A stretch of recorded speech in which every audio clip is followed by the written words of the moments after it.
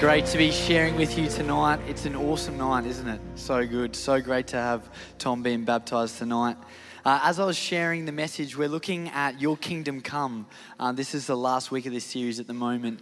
And as I was thinking about it, I was reflecting on my life and some certain things. And I really hope that you can relate to me on this. Otherwise, it's a little bit awkward. I feel like I say this every sermon, but it's true. There's some things that I think happens to that maybe doesn't happen to you. But I don't know if you've ever experienced potentially overthinking something and then you complicate something that was supposed to be a really simple thing.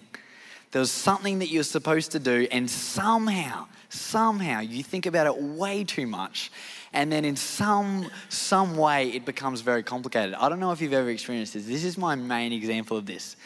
Have you ever experienced someone say to you, whether you're at the doctor's or something, and they say to you, okay, can you just breathe for me?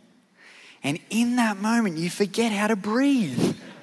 Have you ever been in that moment when they ask you to breathe and you all of a sudden like, do I go 2 in, 2 out? Like, what do I normally do? I don't know. I think you're giving me faces like I'm the only one that does this, and potentially am. Like breathing, I don't know if you know this, but breathing is something that I do at night while sleeping and I can still breathe. But somehow, if you put me on the spot and ask me, I just got to be careful to not think about it right now. But if you ask me, in those moments of the doctors, I almost feel like saying to them, do you mind just not asking me? Like, just take my heartbeat or whatever you're trying to do. Like, I can't think too much about it. And a simple task that is supposed to be free-flowing becomes this complicated thing. I don't know if you've all maybe experienced this other one, maybe not, but in your driving test, where the person doing the driving test says, okay, great, can you just reverse in a straight line for 10 to 20 meters? And all of a sudden in that moment, it's like, how do I reverse? Like most people would just keep the steering wheel still, probably, unless you're going around a corner, but probably not, and you just reverse backwards. But it's like, oh, what am I doing? Curb to curb, going crazy. Maybe that one's a bit too exaggerated. Maybe you don't do that. But it's this thing of in these moments, these things that are supposed to be free-flowing, we somehow complicate it. And it's not that same free-flowing thing. And tonight what we're talking about is prayer. And as we talk about it and as I share about it, and we're doing this series at the moment, you'll see it in your small groups. Peter Sweetman, our founding pastor, is doing the video this week for it. And something that he says in there is he says that prayer, he said, is probably the most important thing that we will do while we're on this earth. That's a pretty big call. Prayer is so powerful. Prayer is life-changing. Talking to God is incredible. And what I want to say right at the start tonight is no matter where you're at in your prayer life with God, I want to encourage you, don't give up on prayer. Don't stop praying. And as we're looking at prayer tonight and talking about how incredible it is, and as Pete mentioned in that, and we're going to read in the Word, talking about one of the most important things that we can do, I want to be super aware that tonight there might be a range of us that are coming from different angles. Maybe for you actually in this time of potentially waiting for God to answer some prayers that you've prayed. And maybe you're a little bit discouraged right in the moment that you're at. Maybe for you, if you were to reflect on your prayer life and be completely honest, you would say, I just don't really know what to pray about. Like I decide I'm going to pray and then I start praying and then I find myself eating in the kitchen and I don't know how I got there. I was praying 2 seconds ago. What am I doing? And you think, I try regularly. I don't know what's happening.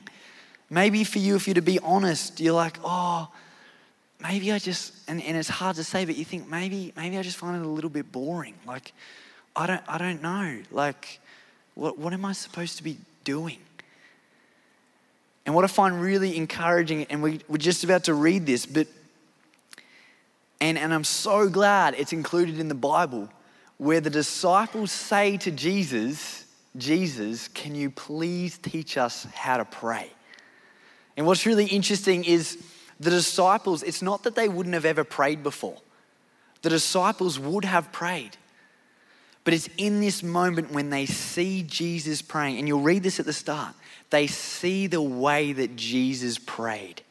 They see how often Jesus prayed. The fact that Jesus would pray and pray and pray and pray. And in that they say, Jesus, can you teach us how to pray? And maybe you think that. There's some people that you talk to and it feels like everything they talk about is the fact that they were praying about this or that or this. And you think to yourself, how do you pray so much? What does this look like? And I want to pray for us right now as we come to the Word of God. These are Jesus' words for us. As the disciples say, Jesus, teach us how to pray. In the same way, I want us to come to Jesus tonight. And His Spirit is living within us and say, Jesus, teach me how to pray. So let me pray for us now. Lord, we come to your holy and your precious word right now. And I thank you that the disciples asked this question many years ago. And we can read your words right now. Jesus, these are your words. God, you are speaking to us and we're just about to read this now. So thank you, Lord. Speak to us. Let us be humble and ready to learn. In your name we pray. Amen. So we read in the Gospel of Luke in the New Testament in chapter 11. I'm going to read from the NIV from verse 1 to 4. And many of you would have read the Lord's Prayer before. And if I'm reading it in a different version to what you remember, I'm sorry about that. Sometimes it can be a bit confusing. But let's look through it together right now. One day, Jesus was praying in a certain place. When he finished, one of his disciples said to him, Lord, teach us to pray, just as John taught his disciples. He said to them, when you pray, say, Father, hallowed be your name. Your kingdom come. Give us each day our daily bread. Forgive us our sins, for we also forgive everyone who sins against us. And lead us not into temptation. So in this moment, Jesus is teaching the disciples how to pray. And tonight I am very excited because I truly believe in this moment as we're coming to God's word and asking Jesus to teach us, he will teach us more about how to pray. And something that I want to say is maybe for you, and this is your prayer life at the moment, you're very used to potentially praying a little bit of the second part of that when it says, give us each day our daily bread. Jesus is instructing us to come to our Heavenly Father and to come for him and to ask for the things that we need and to rely on him. And that is biblical in this. But maybe for you at the moment, your prayer life is restricted just to that, praying for the things that you personally need. And I want to emphasize it is very important to pray for those things, but we don't want to just be praying for those things. In a way, we have probably experienced a prayer that people pray when we have food, when we say grace. And it's in that moment of thanking God for the food that we have. We're asking him to bless the week. We're asking him to keep us safe. And then we enjoy our amazing meal together. And those prayers are great. And I truly mean that. This is part of the Lord's Prayer. But what I want to say tonight is there is so much more to prayer than just that. And as we look at the Lord's Prayer, I'm just focusing on the first part of it. There could be many sermons on the Lord's Prayer, but I just want to focus on the first part and look at what that would look like in our life if we were to introduce that into our prayer life on a daily basis. We see in this first part praying to a big God. Hallowed be your name. Coming to a place of being in awe of the created God and understanding that I can talk to the creator God. I can spend time with the creator God. He is here with me. It's just this moment of realizing how amazing he is and then asking the next line, your kingdom come. It's in that starting to pray, not just focusing just on ourselves, but we're actually looking up and saying, God, I want your kingdom to come. I want to live in the way that you want us to live. I want to share your kingdom with the people around me. There's a lot more to prayer. As I mentioned earlier, maybe for some of us, and I really want to talk about this tonight because I want us to be real and honest. Just recently, I was meeting with some other pastors, kids pastors, and we were talking about the importance of prayer. And someone just mentioned in it that sometimes at their prayer meetings, they don't have many people there. And they were trying to figure out why that was. And one of the pastors said, I think it's just sometimes that the prayer meetings or different things, I think people just find it boring. And I remember in that moment thinking to myself, I have never, ever, ever, ever been bored if I am in the same prayer group as Peter Sweetman, our founding pastor. And I think you're giggling right now because you know exactly what I'm saying. When you're praying for that man, he is pleading for God's kingdom to come. And he has seen God's kingdom come. He has seen God answer prayers, amazing prayers, and he is so excited to see God continue to pray for things and continue to see God's kingdom come. I don't know if you relate to this, but what we can often do sometimes is if we go into a room, we try to get the vibe of the room and then we match it. Like you might arrive somewhere and everyone's pretty chill and a bit quiet, so then you just go a bit chill or excited. But you know what I love about kids is kids aren't necessarily great at that. Like if they're excited, they're excited. Like they're jumping up and down, they're not holding that back. And what I really love, and this is what I see, when people that love God, they realize how amazing God is and they're calling for his kingdom to come. When they're in a prayer meeting, they don't try and match the prayer of we're just going to pray for ourselves. They get so excited to pray for God's kingdom come. I have been in moments where maybe it's early in the morning in a prayer meeting and potentially half of us are still waking up and Peter Sweetman is there praying, pumped, absolutely pumped for God's kingdom to come. And in that moment, it's those moments. And the beautiful part is, though I'm using Peter as a great example of this, there are many, many, many people in our church that are passionate prayers that ask for God's kingdom to come. And that is a very, very different and new prayer life than just praying for the simple needs that we need. Because as we're praying for God's kingdom to come, we are learning what his kingdom is. And we are praying for that. And it's actually in that moment, though we're praying for God's kingdom to come on this earth, God in that moment is changing us and transforming us as well. It's incredible. I've been reflecting on this recently, talking about the passionate prayer. I quite often love watching sport. And something that I've just been thinking about so much at the moment is just the funny part about the fact that, and I filled in for a mate's cricket team recently, and I just was reminded of this, that there was a bunch of us standing off the field, just about to go on the field, and I was in a moment trying to meet everyone on the team and have some big chat, and everyone's pretty quiet, just keeping to themselves, not really talking, and that's fine, that's how it is. And then you get on the field and someone gets a wicket, and all of a sudden that same bunch of guys are hugging each other and lifting each other up and saying, "You're the best, I love you." And it's like, what's just happened? In 5 minutes, all of a sudden there's this completely different thing. I don't know if you've ever seen that or experienced that in sport, of this passion within that's just built up, of this excitement of what has just happened. And as I was thinking about it and I was reflecting on it, don't get me wrong, I get pretty excited when I get a wicket as well. It's a good feeling. But it only lasts a short amount of time. And you can't play cricket your whole life. You can't play cricket every day of the week, every hour, though cricket does go on forever. It's probably not a good example in that one. But maybe if I use the example of soccer or something like that. But at the end of the day, there's these moments. And I was reflecting, what is that? What is that deep passion? And you may experience that in a whole range of different things as well. It's not just sport. And it's in that moment of, especially in a team sport, of this togetherness, we have just reached something, we have just attained something that was potentially greater than ourselves. And it's this moment. But as I reflected on it, I thought, man, God has not created us the way that we are to just play sport and be pumped to score a try or get a wicket. There is so much more to life.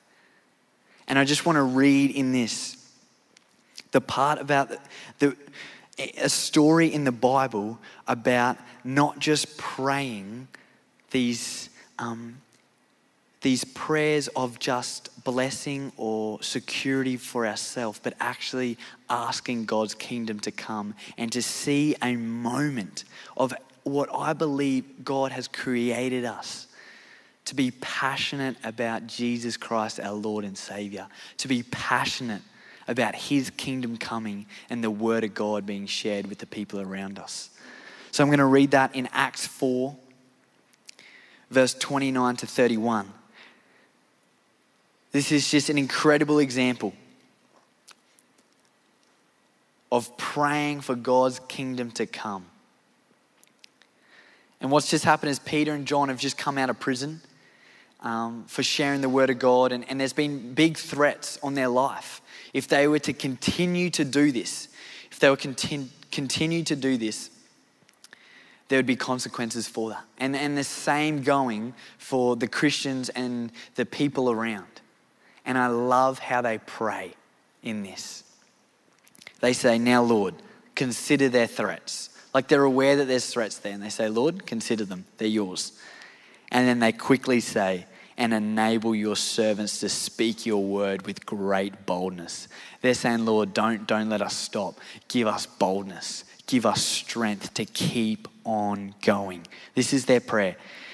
And they're praying for God's kingdom to come. They say, stretch out your hand to heal and perform signs and wonders through the name of your holy servant Jesus. After they prayed, the place where they were meeting was shaken.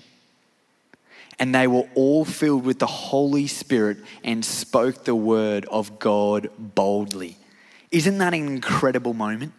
They're there together. They're praying. They're asking for God's kingdom to come. The place is shaking. They are filled with the Spirit. Like that is a moment.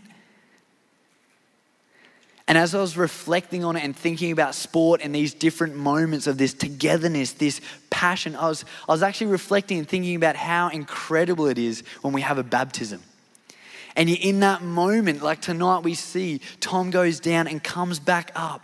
And we have people that know him, maybe that don't even know him, that are coming up and hugging him to say, you are part of the family of believers. We are one. It's an incredible moment. That's a glimpse of it. There's a glimpse of it. And I just pray that there would be more. That vision, that in those moments of sport, that passion, I pray that we would have that for Jesus Christ and for his kingdom to come.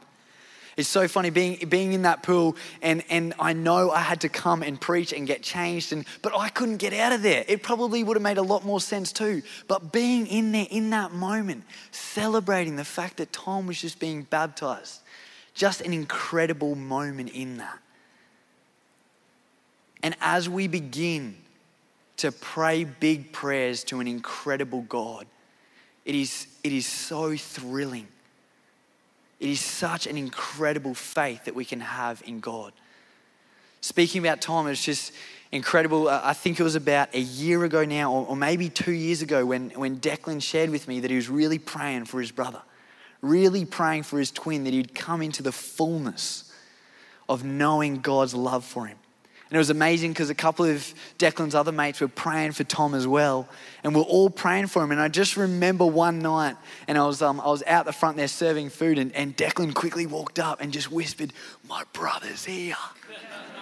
And he was pumped in that moment. He'd been praying these prayers, and I know there were heaps of other people that were. But in that moment, and over those years, he wasn't just praying for himself. He was praying for God's kingdom to come for the people around him. And then I remember just a few weeks ago, after hearing Tom's story and catching up and talking about that and chatting to one of Declan's mates that had been praying for Tom for a year. And in that conversation, just teared up, just realizing how incredible God is and the amazing work that God has done. And I really want to encourage you. There will be some of you right now, as I just shared that story, and though you are celebrating in that, you think to yourself, there have been some people that you have been praying for years, and they haven't come to surrender their life to Jesus Christ just yet. And I want to encourage you, keep on praying. Don't give up. Keep praying for his kingdom to come and to be patient in that. And as we're talking about tonight, prevailing prayer, it's to have confidence in who God is, to keep on asking.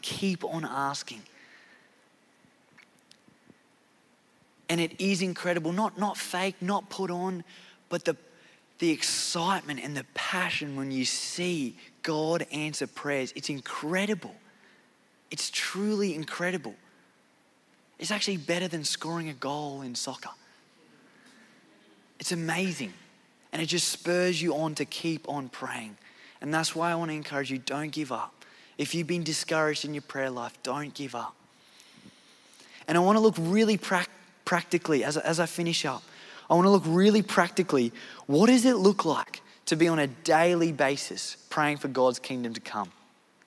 One of the things that's pretty important for us to remember, and we read this in Luke 11, chapter 13, that God is so keen to send his Holy Spirit to us.